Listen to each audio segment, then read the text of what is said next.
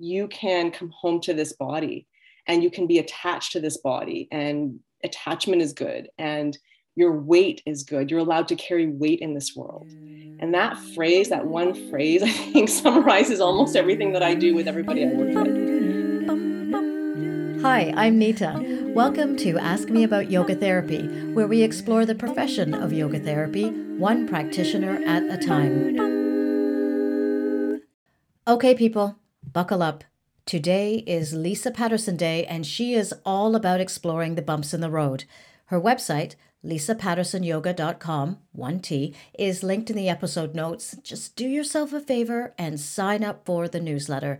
Every week she sends out beautiful notes that leave me wondering about the invisible rules I have for myself. What is wellness? What is good enough? The everyday heavy. She is very okay with ambiguity, which is perhaps why she's so skillful at supporting people living with chronic illness, cancer, or life doing its own thing. I know her through the School of Embodied Yoga Therapy and our shared friend, Ann Pittman, who she mentions at some point, and I think that's all you need to get started. Let's go. Mostly, I'd say in the work that I do, it's mostly to help people understand that they're probably not doing it all wrong. They're not doing life wrong, and they're not wrong. I'd say that's mostly what I do, is help people understand that. And I use movement and meditation practices to do that. And it so happens that, a lot of the movement and meditation practices that I've learned come out of the yoga tradition. Not all, but some. Not wrong. That is so interesting. So what are people coming to you with?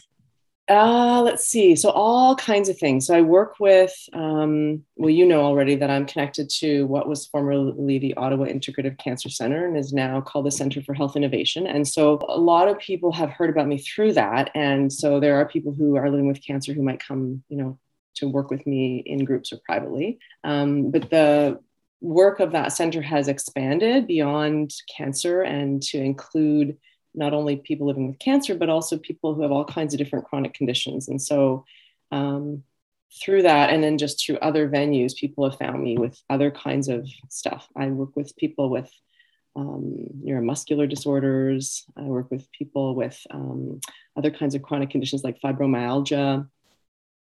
And really, it feels like to me nowadays, especially, it's just people who are trying to live their life and survive the world, so that could be all kinds of things. That could have to do with anxiety. It could have to do with depression. So a lot of mental health type of stuff.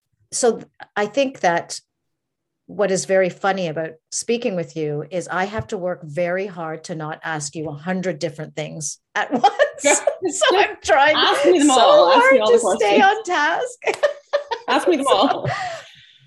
I am still very intrigued by this idea, especially after you've described what some of these people are holding and carrying, that they still come to you thinking they might be doing something wrong, as opposed to looking at the circumstances of their chronic illness or their cancer and saying, hey, that's what's wrong. And maybe I'm doing the best I can in this space. Can you talk to me a bit about that? That's such a wild thing. I know it is. And it's actually, I have a lot. I also feel like I'm starting to go ping, ping, ping, ping. I could go in many different directions here. So the one thing I will say, and I was just thinking about this, I think I was preparing for something in particular related to a particular group, but I was thinking about, in particular, folks living with cancer. So this extends beyond that, but I was thinking about that because it is so true culturally that there's still a lot of messages around, if only you eat well, and if you meditate, and if you learn to do these breath practices, and if you learn X, Y, and Z and do X, Y, you will heal yourself or go into remission or not die or something. Like there's something about that culturally that says that really, if you were, yes, but really if you were on top of this, you would never have gotten cancer in the first place, or you would be healed. And that's, endemic to the society, I'd say, beyond cancer, but it certainly shows up in the cancer communities. Like, it's a weird thing to say cancer community, but people who are living with cancer or working with cancer. I mean, we're going to all have burdens, of course, but we don't have to necessarily carry that additional burden of assuming that this is happening to me because I'm just not as good a human as that other person who's now healthy and well for some reason. Tell me what you think might be some of the biggest misunderstandings about yoga therapy. I'm going to tread on thin ice here, because what I'm about to say is the way that many yoga therapists, I think, do work. So it's just that it's not the way that I work. So I think one of the things that happens sometimes when people kind of come towards me is they assume that I'm going to give them, they're going to tell me I have this, and then I'm going to give them a sequence of movements to do and to go away with, and it's going to cure their thing. Now that's super simplified, and maybe it's dismissive or inconsiderate. I don't know. I'll have to think about that. But I think there is something about that prescriptive model, maybe because we live in a Western medical model society mostly, where that's kind of the way it happens. I'm sick, I go to the doctor, he gives me a prescription, I get better. Like, there's sort of that model. And obviously there's lots of us who are outside of that model, and lots of us who see something beyond and bigger than that. And of course, thank God for our healthcare system in emergency situations, right? We all know that. So yeah, I think a lot of what I do privately as well as in groups is create an environment, at least this is my hope, where people can, even in the moment, make choices, so that I'm not telling them what to do, but they are making choices about how to proceed. And what a fascinating thing to explore at a time when healthcare is asking for patient-centered care. And yet the other piece is that, yes, it might be patient-centered, but the patient maybe isn't accustomed to inquiring what their self wants throughout that care. Yes. And it's, and it goes beyond listen to your body. Like, we hear that all the time, right? I think there's that catchphrase in yoga classes and circles about listen to your body, but people haven't been taught how the hell you can possibly do that, and what layers might come up, and how that might go, and what happens then if something comes up and it feels unmanageable or too big. Like, how are there ways to ground and be, so it's. Yeah, that is fascinating. I think of children whose listening to their body is so often bad manners. So, I mean, that's absolutely, that's what we've been taught, right? Like, whatever you do, sit still and don't listen to what, you have to pee too bad. It's are you time, passing right? gas, which is normal? No, also. That's right. Shut up. Be quiet and be still. And that's what we're taught. And that's a lot of, I would say that actually has a lot to do with my work, most of my work as well, that the depatterning, around beginning to notice patterns of behavior that have been encouraged in us from an early age, maybe strictly through our immediate family circle, but probably through the cultural, the social environment. And not that it's all bad, right? And not that it's all pointless, and not that we have to throw it all away, but some of it might be overused or have created a situation where we're now stuck in a certain pattern of being. And so, and it can be really very practical too. Like, a lot of the stuff that I do when I'm doing movement practice, and also any other kind of meditative practice, has to do with softening through the jaw, and softening around, all the softening around the eyes. And my favorite line from you, I actually credit you for this when I say this, is freeing yourself from the social requirements in your face. Yes, I love that so much. Isn't that good? So good. It's so good. So good. So, like, you don't have to smile, you don't have to make eye contact. And that's really, like, those kinds of deep patterning or shredding of particular patterning is really important culturally, but it's also important in the smaller culture of our yoga circles, because there's been a lot of encouragement. And for, always, it's not about intention. We know that there's an intention of goodness out of these, but there's been a lot of encouragement, certainly when I was taking classes and doing my training, of smiling, Okay, now the final part of this pose is just to lift the corners of your face and smile. I'm like, why are we asking all these women in particular to smile? Yeah. So that we're performing that for someone else. So it's just that's, you can get me going for an hour on that. Let me tell you, we could do another podcast on that. I am resisting also. This is a lot.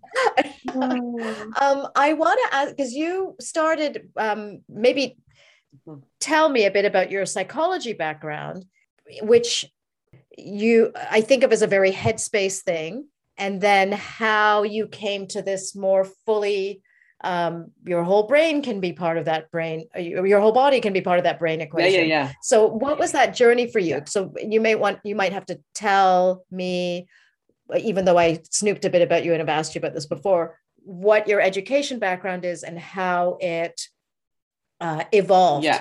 Without an evolutionary bias in there. Evolutionary bias. So I was first a psychotherapist before I was ever a yoga therapist, before I was ever a yoga teacher. So that was my first training. So I did a bachelor degree, and then I did my master's in counseling psychology at McGill. And it was very headspacey. And it's interesting because there are some more body-based psychotherapy, modes now, like Hakomi and stuff, but that was not a part of what I did. And what I did was very much like, I think about it now, and the body did not make an appearance in any of my lectures, studies, like it just did not exist. It was very interesting now that I think about it. And I think that's probably true for most. I would say that's still probably true for most trainings, psychotherapy trainings. Now, I think that's changing. I think there's a lot of overlap and interlap in the worlds, of like mindfulness has sort of bridged the gap. And then this unified mindfulness has brought in more sensory experiences, and those come into, psychotherapeutic techniques now. But when I was studying, I graduated in the early 90s, and that did not exist. None of that was part of the thing. Mm-hmm. And so I did my studies and I started working, and I have to say, I feel like almost from the beginning, I kind of knew that I wouldn't be doing that alone forever. It really felt like something was missing to me, but I couldn't put my finger on what that was. Or also, to be fair, or to be more transparent, I would say that in those early years, I didn't really understand how to show up and take on or be present for a lot of pain. And then I didn't know how to take care of myself in that, I would say, as well. Could tell a long story about that, but eventually I did a couple of different yoga teacher trainings, and that was really good and interesting. And then when I finally met Anne and she was doing this yoga therapy, I was like, bring it all together. So that's kind of what happened, really. In addition to, we don't want to decapitate ourselves. So in addition to thinking about our headspace and your psychology training, what would you say is the added value of the yoga therapy that it brought to you? So there's a lot of things to say about that, but I'm thinking right in this moment from like a feminist perspective, that for me, the work that I do as a yoga therapist has a lot to do with coming home to our bodies, like just coming home. And in fact, it becomes like, if you think about the roots of yoga as a spiritual practice, that's what I'm talking about. Like, it's about, we don't have to like, okay, how do I say this in 50 words or less? There is a tradition, certainly I'm part of the Christian tradition, and the tradition is that there's a God out there, and that we're trying to transcend this mortal world, and we're trying to transcend these mortal bodies. And then there's this other beautiful tradition that is more earth-based, and certainly, associated with sort of female energies, I guess, if you think in those terms, that says you don't have to transcend anything. And in fact, there's nothing wrong with you. In fact, you're beautiful. And in fact, there's a way to draw inwards in this immanence, this concept of immanence, where you don't have to you don't have to eat so little as to disappear. You are not just a head, but you have this body, maybe you are this body, and you're allowed to carry weight in this world. I just realized that maybe closing my eyes while I listen is a bit antisocial, but I'm drinking that in. I didn't even notice. You can close your eyes. You don't have to make eye contact. You don't have to smile. Lots to think about, right? Don't worry, she'll be back. Until next time, Shanti, bye.